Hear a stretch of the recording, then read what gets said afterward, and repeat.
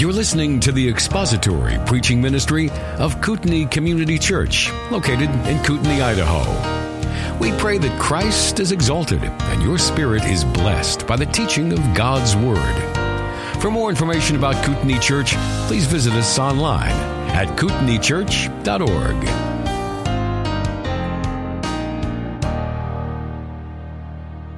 Last time we talked about types and symbols. I'd ask you if you have any questions, but I know you just got it all down just perfectly. I know I haven't. It's still a massive area of study and an ongoing study for me. But are there any thoughts you might have or questions on what we looked at last time? The basic definitions and for the 6 qualifications, I think we kind of focused in on that quite a bit last time for a type, according to Dr. Zook. And again, a reminder that he has a certain perspective as a seminary professor, okay? He is going to look at hermeneutics from the standpoint of preparing people to do exegesis of texts, and then the exegesis of text leads to the exposition of text. You know, you draw it out through exegesis and then you put it out through exposition. So, plus he's also seen a lot of the abuse over the years that's happened with faulty hermeneutics and faulty things. And typology is one of those. And typology is one of those things that if you don't, that number 6 there, a clear New Testament antitype, if you don't sort of shut the gate on that one, you're going to have all kinds of things happen, because almost anything can become a type, and it does in some interpretive circles. So, any thoughts that you might have on that? We did talk about some pitfalls, like what could go wrong. Pitfalls in how we look at these things in Scripture, both types and symbols. And as I was thinking about that during the week, I thought, well, what are some of the other historic pitfalls that have happened? Here's something I ran across, just as kind of a thought for how we interpret things. This is from Warren Wiersbe. In Scripture, water for drinking is a picture of the Spirit of God, while water for washing is a picture of the Word of God. In other words, a single symbol, water, can have multiple reference, the Spirit of God and the Word of God, in multiple contexts. So the lesson there is, be careful about making sure you understand it in its context, the context that it occurs in Scripture. And so here's another one, sons of God. In the Old Testament, it is always angelic beings, could be fallen or unfallen. But in the New Testament, it's always believers. So a single phrase or word might have different meanings in different testaments or even in different contexts. You could even, there's quite a few, and you could probably think of some others as well. In John 1:14, in John's prologue, he's already established this one he's calling the Word as the eternal one. And then in verse 14, he says, and the Word became flesh and dwelt among us. And he uses the word sarx, in the Greek word sarx.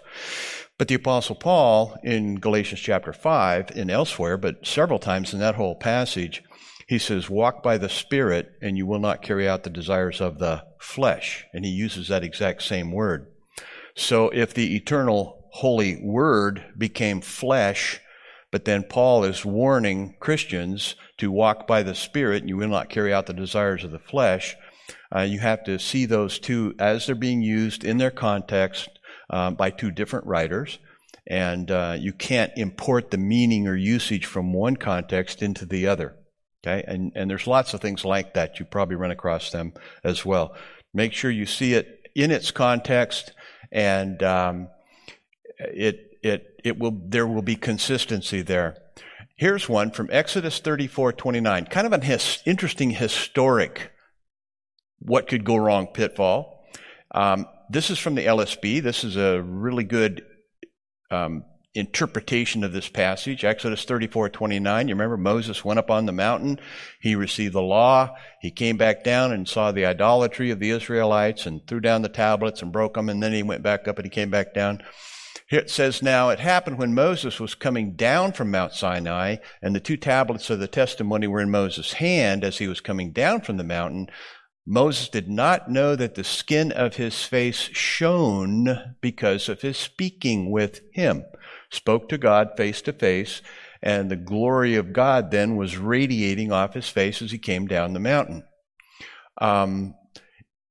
In the 16th century, Michelangelo was commissioned by the Pope to create a sepulcher for the Pope, that the Pope would have a place to be buried.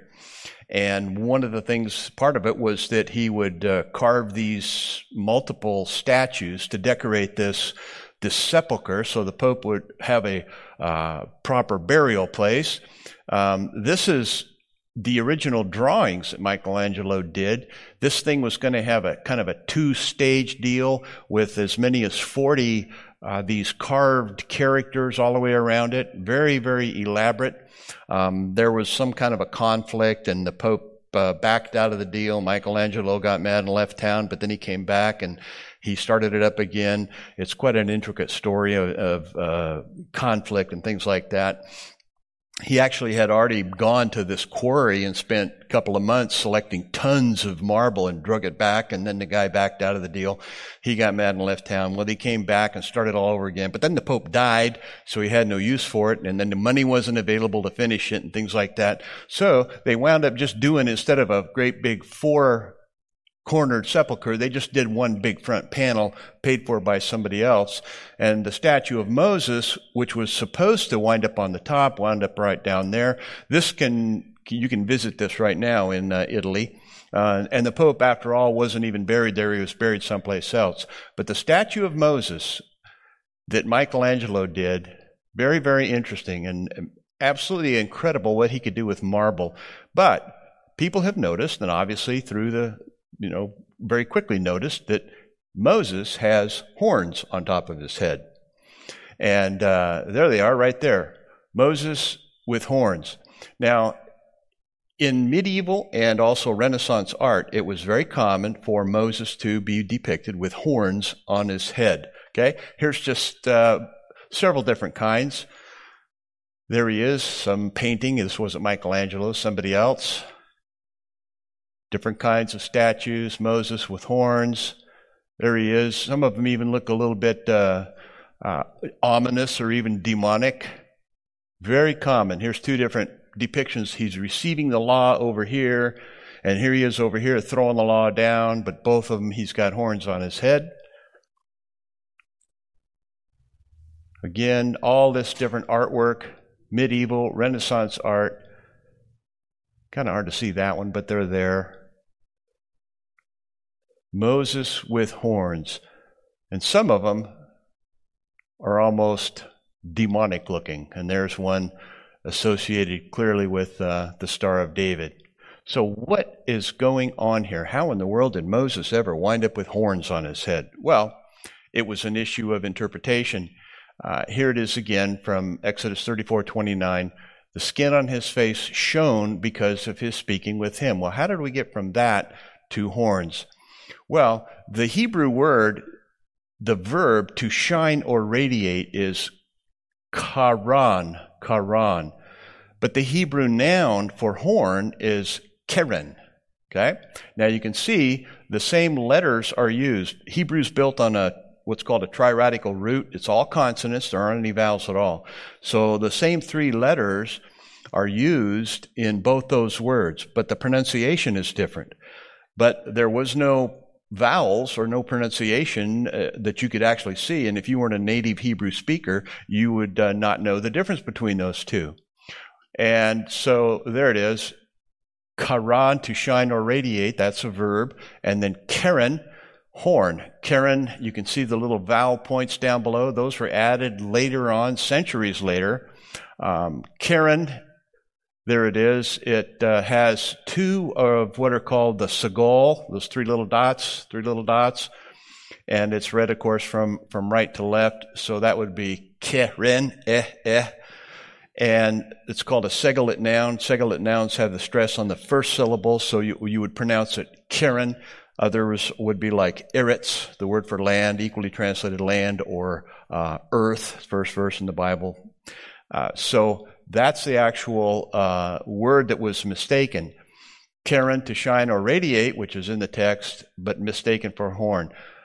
Latin Vulgate in the 4th century by Jerome, he translated from the Hebrew and chose in the Latin to use the word cornuta, and it's closely related to the word cornucopia, or horn of plenty that you see around Thanksgiving time, right? A horn, and it means horned. So the Latin Vulgate, which was the commonly used Bible of the day, had the word in Latin horned.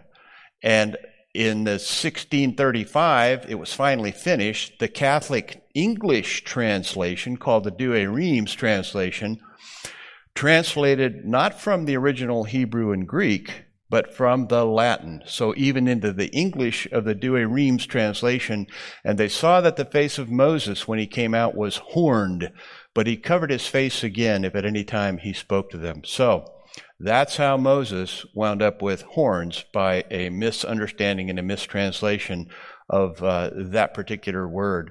One thing he did get right, though, he might not have been a fantastic student of the Word of God, but obviously a master sculptor and craftsman. And it's been noticed that when he portrays Moses' hand, especially his little finger, his pinky, slightly raised, he also very accurately depicted the tensioning of that little muscle up in the upper forearm that controls the pinky. Okay. In fact, you can put your arm on the table and raise your pinky, and you can see that muscle deflect, and you can even feel it. So he was not only a master craftsman and a master sculptor, but he was also a very, very particular student of human anatomy. In fact, he had been doing autopsies and taking apart bodies since he was about 18 years old. But it's been noticed that is a detail there that he included. That is the extensor digiti minimi muscle. It originates on the lateral epicondyle of the humerus and inserts in the middle of the distal phalanges of the 5th digit. It's innervated by the deep radial nerve, C7 and C8, and it extends the wrist and the 5th digit. Another comment here. So the pinky is extended all on its own by the extensor digiti minimi. So he got that right, so you kind of like to give credit where credit is due. Okay, but Moses wound up with horns. And it's also thought that there may be some anti-Semitic sentiment there. Maybe Jerome wasn't quite as ignorant as people say he might have been concerning how to translate from Hebrew into Latin, because there was an extensive anti-Semitism in the church, the Catholic Church, and it had come down through history and was still there. And in fact, it's still there to this very day. And the way they related to the Jewish people. And even if you go back in the history of the medieval and Renaissance times, and you look at the iconography, the artwork and the publications and things, and even statues, and even the way they would decorate churches, many times it would have anti-Semitic pictures and anti-Semitic carvings and things that denigrated the Jewish people. And some of them absolutely horrific. Okay? So, but we'll give Jerome a break this time and say, well, he just mistranslated that. Okay? The Apostle Paul got it right. 2 Corinthians 3:7. The sons of Israel could not look intently at the face of Moses because of the glory of his face, which was being brought to an end. Okay? So, any other thoughts you might have about types and symbols before we look at questions on page 36? You can go home and tell your kids about the muscle that extends the pinky, and that Michelangelo depicted that on the statue of Moses. Well, how about questions on page 36? A true type will be anchored in history and so can be interpreted literally. True, yeah. Go ahead and call them out. We'll just move right through these. Both types and illustrations in Scripture are designed by God. True, yeah. And there's a chart on page 178 too that shows that. In a type-antitype relationship, the antitype is always lesser than the type. That would be false, yeah. And again, we talked about the word antitype, and how in our common usage in English it means against, but this is sort of theological jargon for something that is more the fulfillment of it, or the thing that makes it make sense. Allegorizing a text fails at every point as an interpretive tool. That's true, yeah. Can't do it. And as we're going to see, I put it in quotes because allegorizing is different than looking at an allegory. Okay, that's an important thing. We need to make sure we keep those separate. A type looks ahead to the antitype, whereas an illustration looks back. That's true. According to the writer of Hebrews, Melchizedek is only an illustration. That's false, yeah. Melchizedek, King of Righteousness. That right there, just the name by itself, is a very close relationship to who Jesus Christ is. Well, number 2, according to our study, why was Adam not a type of Christ? Yeah. Many things you can say were an illustration, but he wasn't a type according to the definition that we looked at. And you could also, you would have to be careful not to take it too far, because he was also the first sinner and responsible for sin entering into the human race. So that definitely was not what Christ was about. What's that? Was not very protective of his wife. Yeah, failed in his responsibilities. Predictive, yeah. Was not predictive, okay. Yeah, he wasn't simply, you could say an analogy maybe, or an illustration, not prophetic or forward-looking. Well, then number 3, like a type, a symbol is representative of something else. That's true. A symbol is fulfilled in time by what it symbolizes. False. Yeah, one of the main differences is that the type actually looks ahead and in almost in a prophetic sense to that antitype which will fulfill it.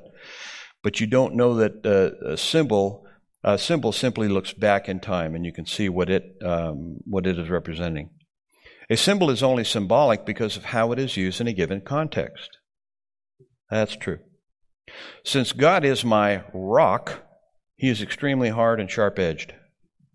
That's false, of course. Now, that would be a violation over on page 35 of number 2. Don't assign all the characteristics of the symbol to the referent. You can't do that. People do that kind of thing all the time, but you can't do it. In Revelation 19, the lake of fire which burns with brimstone is symbolic. That's false. Now, I could have said the lake of fire which burns with brimstone is only symbolic.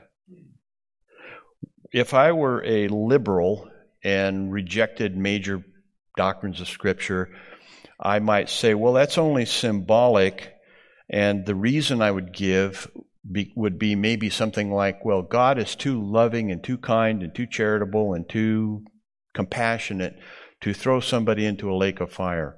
It doesn't make sense. So it's only symbolic. But then you have to ask the question, symbolic of what? The way it's described and how it's stated, there's nothing in the context to lead you to think that it might be other than very literal. If I don't see divine design in a context, I should feel free to allegorize it. False. Or spiritualize it. Yeah, that would be importing a meaning from the outside onto the text of Scripture. Scripture speaks of a temple to be built in the millennial kingdom in a very detailed and lengthy prophecy in Ezekiel 40 through 48.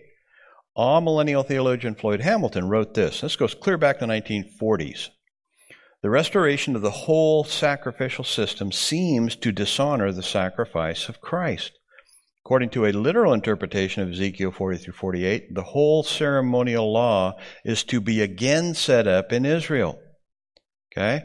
Now, what are your thoughts on that? Now, this article here from the commentary certainly is going to address some of these issues. So I hope you can find some time to read through that. But have any thoughts on that comment from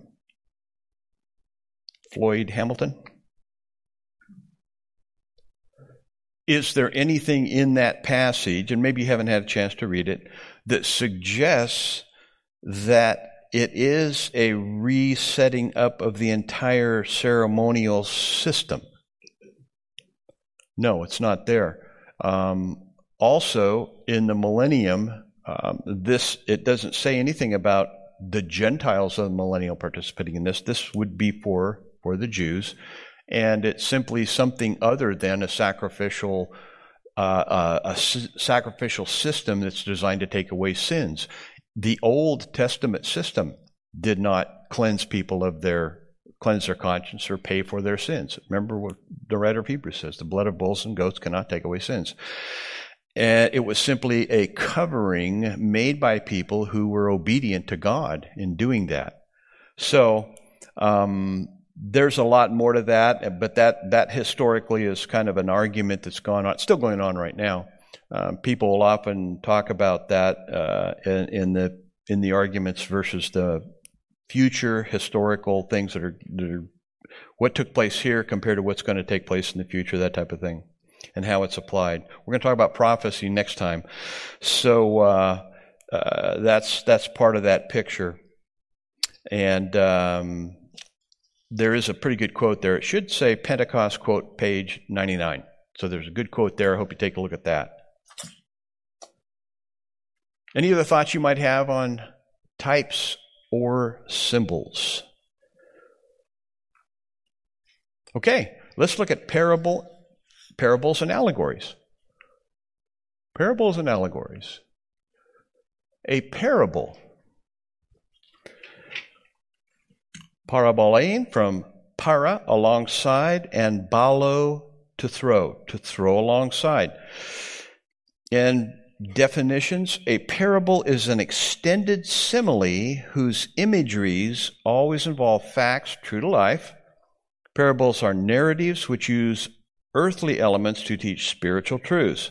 The spiritual truth could have been enunciated plainly, but when clothed in parabolic dress, it arouses attention and fastens itself on the memory. So here again, this in part is designed to help people memorize these truths with these word pictures. But also, here's another part of this whole parable thing. First, it is a method of teaching the responsive disciple. At the end of the first parable, our Lord said, "He that hath ears to hear, let him hear." Luke 8:8. The second intent of parabolic teaching was to hide the truth from the unresponsive, and so is a test of a person's spiritual responsiveness, of whether he has the spiritual intention to follow through and learn its meaning. So very interestingly, it does both of those things.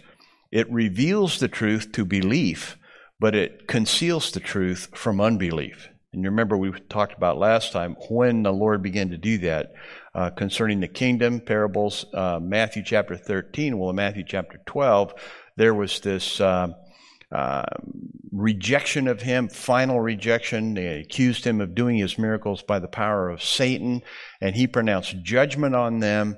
And for all intents and purposes, at that point in time, it was over for that generation of Jewish people. And the judgment was set in motion, and he began to teach in parables, and then would explain the meaning to his disciples. And so kind of a very crude illustration here. A curved line, that would be the truth that you're trying to communicate to people, let's say. How would I do that? Well, I might throw down a parable in the form of a straight line. Well, I could describe that curved line maybe by just talking about it. And maybe if I was really good in math, particularly, I probably need calculus to figure out that. Or maybe if I set up a grid of some kind, and I could plot all those points. But a parable would be, you would just cast alongside of it the straight line, and you get a visual picture of that curve. Okay? That's kind of a very simple illustration, but that's what a parable does. The curved line is the truth you're trying to communicate, and you simply cast alongside of it the parable, the story that leads people to see what that truth is. Okay? So, extended figures of speech compared. So now we're collecting all of these terms on all these different kinds of things. I won't go through every one of these. There's simile, metaphor, similitude, parable, and allegory. And there's also a set of charts, page 91 and 92. Let's go ahead and look at page 91 and 92. These charts are both found in a book by a scholar named A. Berkeley Mickelson, a good book on interpretation from 1963. They're occur in the book several pages apart, but through the magic of copy and paste, I was able to get them on opposite pages so we can kind of line them up and look at them. But one of the things I wanted to point out, over on the right-hand chart on page 92, you see the simile, similitude, and parable, and you see the differences between them. Now, the only difference between a similitude and a parable is number 5.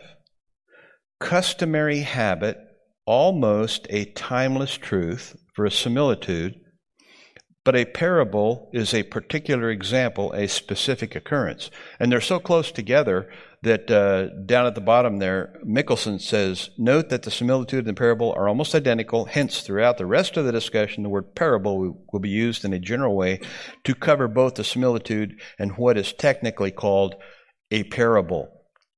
So I just wanted to kind of highlight that. The similitude is going to have a timelessness to it, or a generally agreed upon principle that the parable generally does not have. Take a look at, let's find one here to look at. Well, I was thinking specifically of the, there's so many of them here, parable of the, no, I can't find it. And the reason I wanted to point it out was because in the ESV, the chapter heading says parable, all right? But when you read it, it's really a similitude, okay? So they're not making that real fine distinction.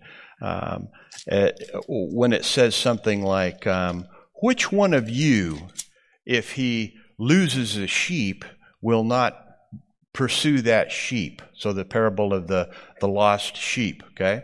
Now what he's doing there, that's a similitude because he's appealing to common knowledge and common standards of the people. And he puts it in the form of a question. And then the parable of the lost coin. It actually says in the chapter heading in ESV, the parable of the lost coin. But it doesn't necessarily meet that criteria because it's more of a similitude when he appeals to the general knowledge of people or the general standard of, well, if this happens, wouldn't you do this? Everybody would. What kind of a man would not do this? So I just wanted to point out that difference in those. What is it? Luke 15. Yeah, and Luke 15 right there on the page. What man of you having 100 sheep, if he has lost one of them, does not leave the 99 in the open country and go after the one? That's an appeal to common knowledge or common sense. Of course you would do that. So that's a characteristic of a similitude. And the one that comes right after that is called a parable, and it's probably not. This one is a parable. For this my son was dead and is alive again. He was lost and is found. Okay, see, that's just more of a statement of fact and the way the verbs are used. Then an allegory, I am the door for the sheep, I am the good shepherd, John 10, 7, and 11. And again, the chart on page 91, I think, would be helpful to see the comparisons of those. He lays them all out. And then at the bottom there, the definition of a parable, we pointed out that parables have one chief point of comparison. And that's the focus of the parable. It is important for us to relate the basic emphasis of each parable to the central idea in Jesus' message. The message of Jesus centered in and revolved around the reign of God. I think that's a great statement. The Greek word basileia, which designates the royal reign or kingdom of God, appears over 100 times in the gospel. Hence, the parables serve to illustrate and unfold various aspects of the reign of God. I think that's the theme of the entire Bible, myself, is the kingdom of God. And if you would rather say, no, I think it's the sovereignty of God, okay, you can call it the sovereignty of God. It's pretty much the same thing from a different angle as far as I'm concerned, but start to finish, the kingdom of God, the kingdom or sovereign rule of God over his creation, I think that is the theme of Scripture, cover to cover. And what he's doing in the parables is explaining how that works. So there's the observation of seeing those for what they are. And then at the top of page 38, interpretation, the task of seeing the meaning. Pretty good quote, page 197 in your reading, down at the bottom. Parables encouraged people to think. By drawing analogies, Jesus wanted his hearers to pass a judgment on things on which they were well acquainted, and then to compel them to transfer that judgment to something to whose significance they had been blind. This is a quote from a commentator named Barclay and another one named Jones. So he's getting them, presenting a word picture that's about something else, forcing them to pass judgment on what he wants them to see. It says, Jesus did not narrate the parables simply to entertain audiences with stories.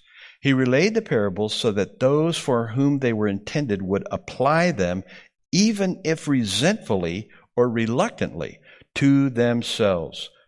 His parables were thus often disarming. Okay, and they were.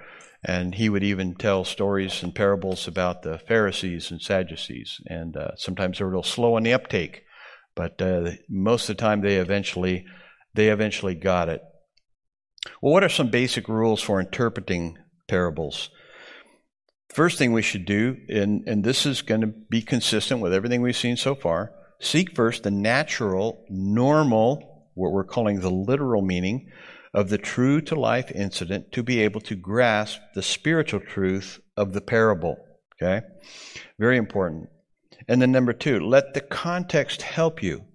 Ask questions, and these are our developmental questions. You may not get an answer from every single verse or passage for each one of these, but that's not important. What you want to do, though, is have those questions sort of operating in the background. Who, what, when, where, why, and so on. Who's the one speaking? Who's he speaking to? Who are these characters, and what would they have meant to the people that were hearing them, and that type of thing. What happened in Matthew chapter 12 that sets up chapter 13? We've talked about that. What about the timeline in the narrative? How much of the parable is interpreted by Christ himself? And then what's the listener response? What kind of a response did he get? If they were unbelievers and he told a parable, they just went right over their head and they'd walk away. I don't know if you've ever heard a liberal preacher preach. I have. I've sat in a very large, big, beautiful mainline church in Dallas, Texas. I wasn't a member. I just was going there to observe.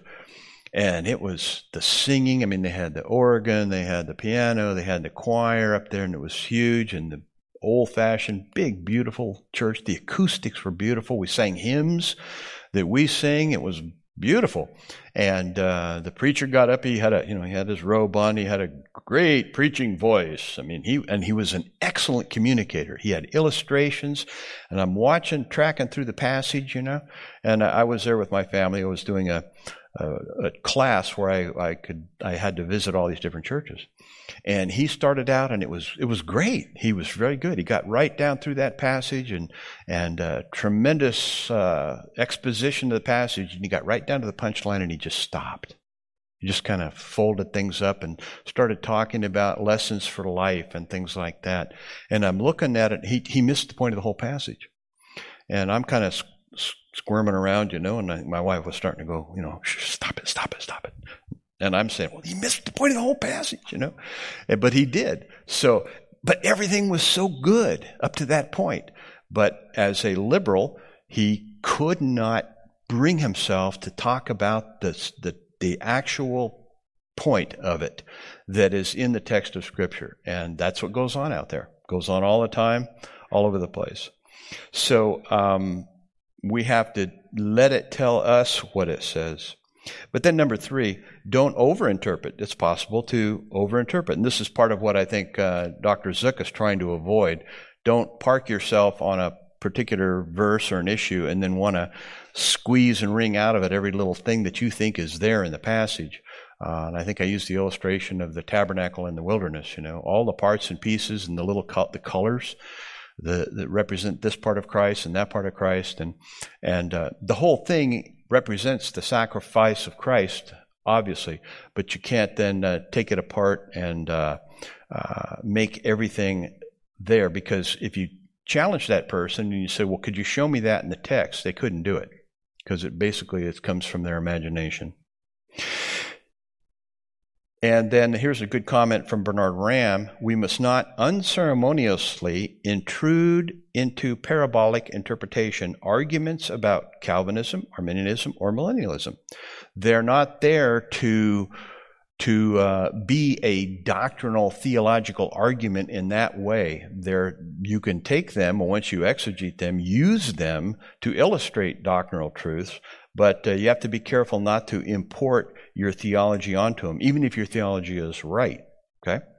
And then 4, seek the one main simple truth taught in the parable without trying to extract meanings from all the various details of the story, like the tabernacle in the wilderness. Validate your interpretation by the rest of Scripture, including comparisons of the parallel parables in the Gospel. That's a very important exercise. We talked a little bit, I think, a couple times ago about when you exegete a text or a verse, see if you can go find what are called syntactic grammatical parallels to validate it. And since the Bible is coherent and it's all connected, it's essentially one story by one author, you should be able to see the coherence from one thing to another. There's not going to be disjuncts or contradictions within the text. And then application, the task of seeing the relevance for life. Since the very purpose of a parable is to reveal and conceal, we need to continuously test ourselves to make sure we are in a right relationship with God through Christ. And in interpreting the parables, Dr. Zuck says, follow the same steps you use in interpreting any portion of Scripture. Again, we can be consistent. And the reason is because our interpretive principles are coming out of Scripture itself. So I'm convinced that if you don't get every little part and piece of what we've studied here over the last several weeks, you come back and look at this in 6 months or in 6 years, you should be able to then just pick right up without having to have a radical change in anything, because hopefully our principles are coming right from Scripture. That's a good test of whether something is truly biblical or not. How does it age, right? You listen to certain preachers and they're chasing the culture all over the place, and as the culture changes, they change. If whatever movies are coming out, they'll talk about those movies and that type of thing, and their people are hearing this. Well, it may build a big church, it may be very popular, but it's not scriptural. But you also hear other preachers who have been consistent biblically through the years, and it's hard to tell when that was preached. You look at it, listen to a sermon by somebody who's a good Bible expositor and faithful to Scripture, and you say, wow, that was preached 35 years ago? It sounds, very contemporary. Well, he hasn't changed his interpretive methods or his exegetical methodology, and that's a good test. Well, what about application? Well, I've just extracted from week 5 the principles of application. We discover examples to follow. For example, Joseph in Egypt, Daniel in Babylon, Paul in prison, and with the parables, you can learn examples to follow in certain of those. And also you can learn principles of how do you communicate the Word of God? How do you teach? When Jesus taught these parables, that is a very effective way to teach people. And oftentimes it's just a question format. I've always been fascinated with Galatians 2 and how the Apostle Paul confronted Peter. I think that passage is the Apostle Paul at his finest hour, because everybody had essentially got wobbly in the knees concerning the gospel, including Peter, including Barnabas. And Paul, from what I can tell in that passage, is the last man standing. And he confronts Peter, and it says, I confronted him in the presence of all to his face. Okay? And I've often wondered, do you think Peter had that sword still when Paul confronted him? And so what Paul does, read that passage. It's a masterful confrontation. First he asks him a question. How is it that you know, and then it's both logical and theological. So it's an incredible model of how to confront somebody, especially maybe somebody a little volatile like Peter, who's just abandoned or in real danger of abandoning the gospel. So we are convicted of sins to avoid or abandon. We also observe commands to obey. What can I do that I'm not doing? D, we encounter the promises of God, always very important. What are God's promises to me personally, but also to the church and so on. We experience the joy of obedience. We grow in the grace and knowledge of our Lord and Savior, Jesus Christ, as Peter says in 2 Peter 3:18. His last words to the church, by the way, were grow in the grace and knowledge of our Lord and Savior Jesus Christ. So there is a real quick run-through on the literal method and parables. Basically, you're applying the same principles to parables. And Dr. Zuck this is just a tremendous study in parables that he gives with all these different kinds of parables. On page 198, the parables of Jesus, he lists 35 there. I took a class in parables, and it was in the Bible exposition department. Very intensive study. I think we had 39. It's going to depend on how you categorize them. Might be a couple of more, might be a couple less. But then he goes through a very good study of the different kinds of parables and all the different ways that he is able to just put his finger on all these various kinds of issues that people deal with. Commercial items, farming, domestic, social, religious, civil, and so on. So it's a good study. And then, of course, the parables concerning the kingdom are there as well. The kingdom in the parables on page 209, but then parables of the kingdom in Matthew chapter 13. Commonly, what you often think about or what you hear is the parables of the kingdom in Matthew chapter 13. Okay? So any thoughts that you might have or comments on parables in Scripture? It's a big study. There's a lot there. And it's well worth your time to spend more time studying through these and getting some commentary help to help you to walk through these. So any thoughts or questions you might have?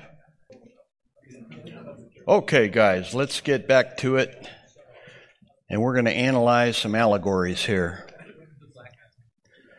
Taking the literal method and applying it to what are called allegories. And once again, a reminder, this is not allegorizing the Scripture, okay? Just want to keep mentioning that. Well, at the top of page 39, here's our definition in the area of observation.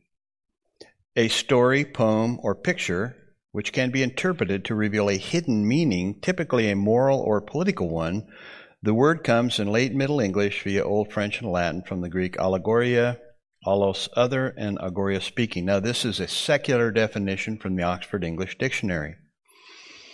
From Dr. Zuck, page 221, an allegory is a narrative or word picture which may or may not be true to life, with many parts pointing symbolically to spiritual realities.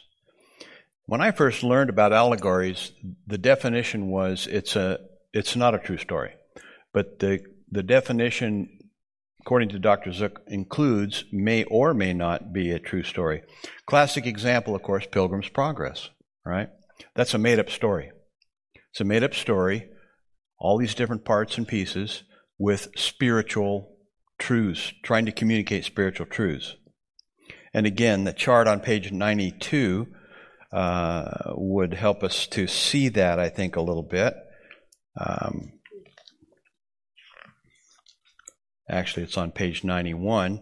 The difference between a metaphor and an allegory, and you can see plurality of main verbs and mixture of tenses as opposed to one main verb. So some of this is simply how complex they are. And then you can see the rest of the differences there between a metaphor and an allegory. So interpretation, the task of seeing the meaning. Interpret points of comparison that are explained or interpreted in the passage. Don't interpret details in allegories that are not explained in the passage. Again, it can be kind of easy to take something from the outside and impose it, or maybe take your theology and impose it on that. And we can't do that. The key is to determine the main point of the allegory. And Dr. Zuck deals with that in his text. And again, the application, the task of seeing the relevance for life. Same thing from week chapter 5. All of the things that we would do to draw out the meaning for life for all of these areas, we would just apply these same things to see what to do, what not to do, and that type of thing. On page 222 in his text, he goes over several of these allegories. Even Psalm 23, the Lord as the believer's shepherd, right at the top of the list there. And of course, several from the Old Testament. Jesus again as shepherd, the Good Shepherd passage or chapter in John chapter 10. Jesus as a vine, I am the true vine. 1 Corinthians and so on, workers as builders. So we want to go through that process, note the points of comparison that are explained in the passage itself, and he develops those quite extensively throughout the text. And being very careful not to impose on the text, once again, what's not actually in the text. Because you need to keep asking the question, how do I know? How do I know? How do I know? That ought to be a question that's always rotating around in your thinking whenever you're trying to interpret anything from the text. Well, it means this. Well, how do I know? And see if you can't validate it from the text itself. So, again, application, what do I do? And all these different things are part of that application process. Okay? So, any thoughts you might have? That's a fairly short part of our study tonight. Anything you might have? Comments on allegories or parables? Pretty big study. There's a lot there. But hopefully if you consistently apply the literal methodology that we've been talking about, you're going to come out with what it means. So you're able to do it. So, well, I think they don't always have to do both of those things. Parable can do something else. So I'm not sure I would do that. I can't think of a reason to try to do that. I know I wouldn't be smart enough to know how to discern that. Jesus could. He knew who was a believer and who wasn't. I don't have that capacity, so I don't think I would do it that way. But I think you can still use that type of one of the questions you're going to have to deal with next time is from 2 Samuel 12, where Nathan confronts David about his sin. He basically tells him a story, right? And he engages David. And remember, David just gets very angry at that. So that's one of the things one of the ways he does that. Just tells him a story. He lays that story down to get him to make a judgment, and he does. And he's angry enough to execute this guy that did what Nathan said he did. And yet Nathan says, "You're the man." Bam. So the parable had its effect there. That story had its effect. So that's kind of how I would see it. It's a way to even confront somebody in sin without actually saying, "You did this," to engage them in that story and get them involved in it, thinking about it. So, okay, anything else? Simon? Yeah, I would say verse 10 is an important statement because it's a generalization and a principle. One who is faithful in a very little is also faithful in much, and one who is dishonest in a very little is also dishonest in much. Am I in the right spot here? If then you, here comes the application, if then you have not been faithful in the unrighteous wealth, who will entrust to you the true riches? And if you have not been faithful in that which is another's, who will give you that which is your own? No servant can serve two masters, for either he will hate the one and love the other, or he will be devoted to the one and despise the other. You cannot serve God and money. I say that's the punchline and a clear statement of a dichotomy. Make your choice. Who do you want to serve? Who or what? That's kind of how I would approach it. Without getting too tangled up in all the details of what's going on with the handling of the money and the handling of the riches and all that. Yeah, absolutely.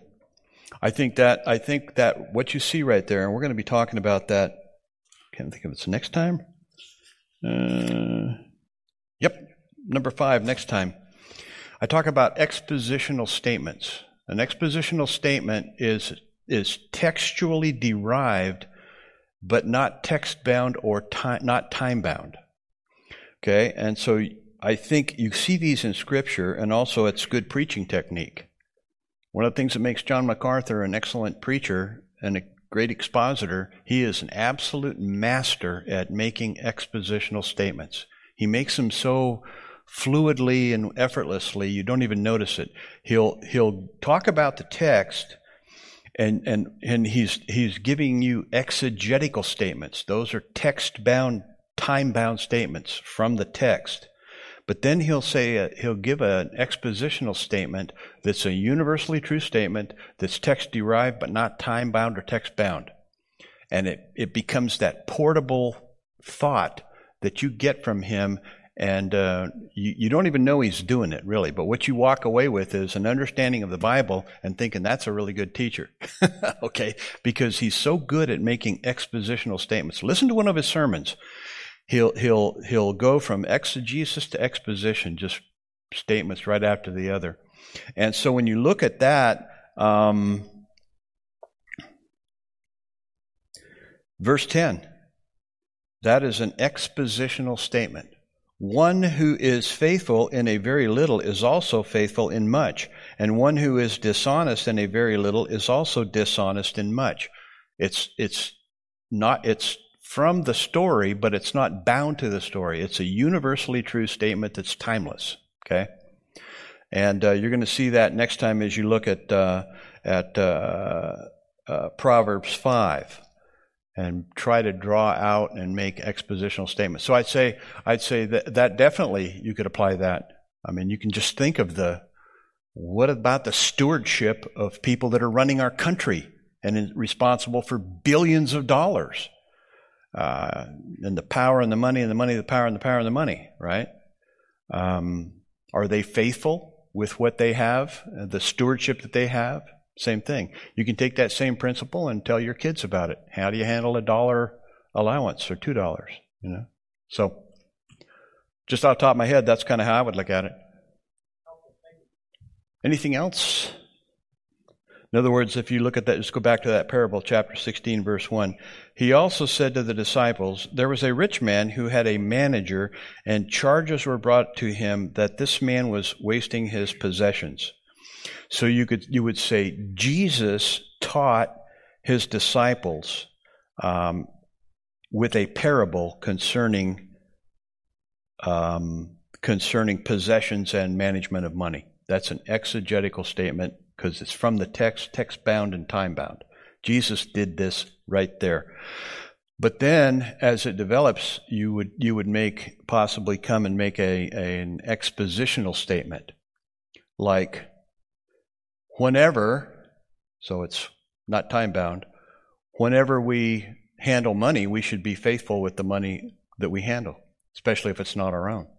That's an expositional statement based on that. Maybe a crude example off the top of my head, but listen to a MacArthur sermon, and you can hear and watch and hear him do that. We should get one up here sometime. We can stop and start it, because it's such an excellent Have you noticed that about him? You sat under his teaching quite a bit. So, anything else? Yeah.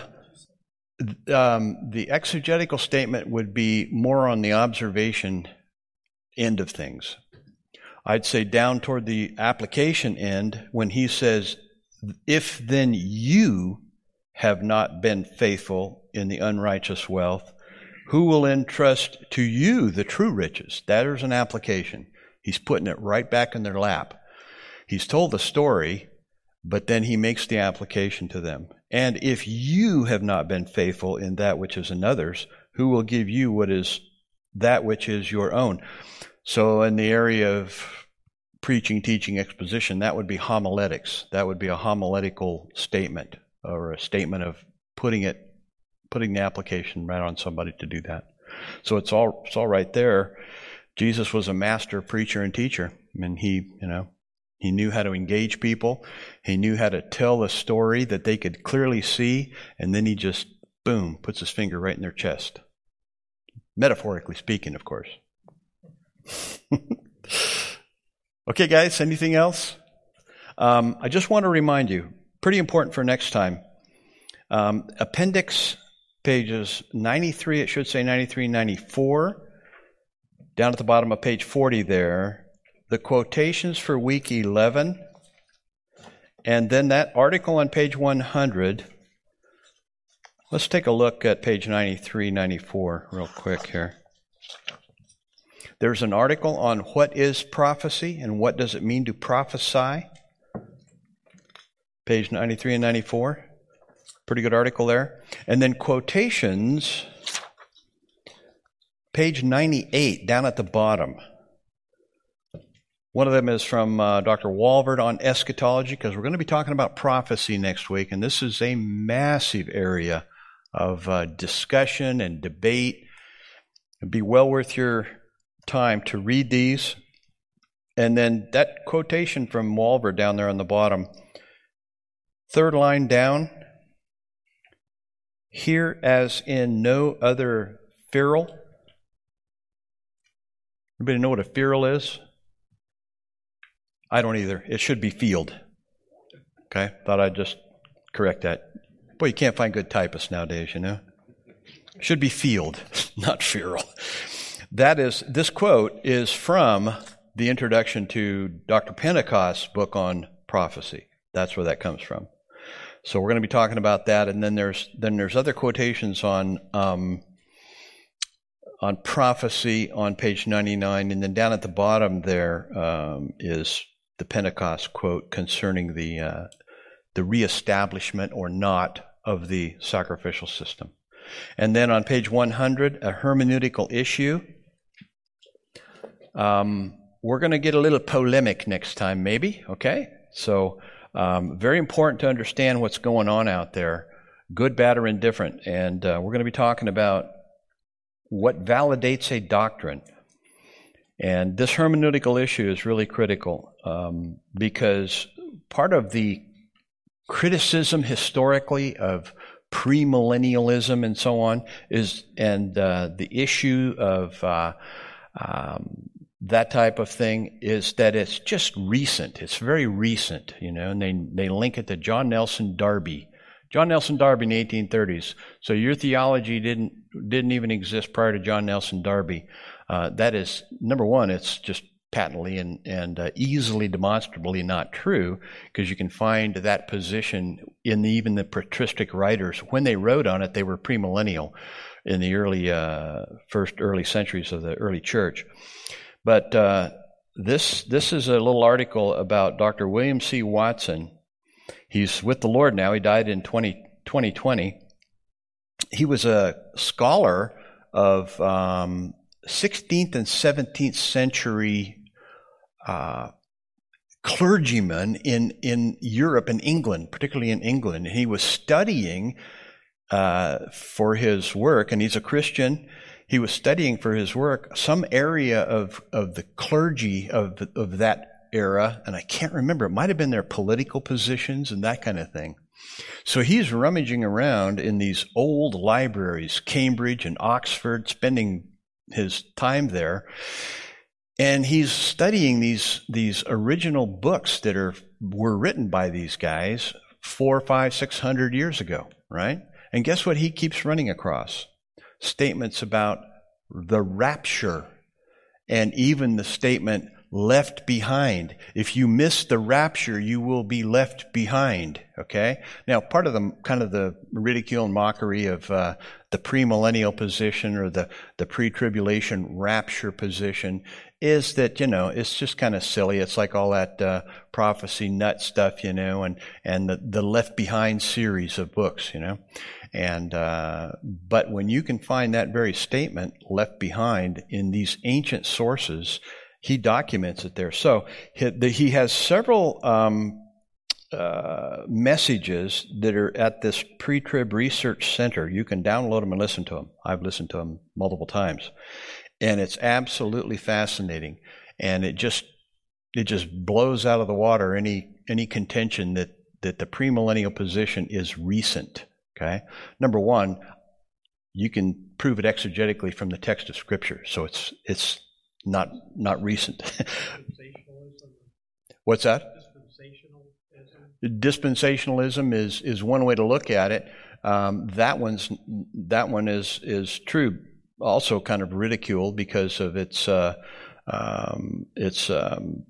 eschatology, but the premillennial position is really what they don't like because of the issue of the millennial kingdom and the way prophecy. If prophecy in the Bible has to be taken literally, and we're going to apply our methodology to it, then it does prophesy a future earthly kingdom with Christ as the king, and with the restoration of the nation of Israel in prominence in that kingdom.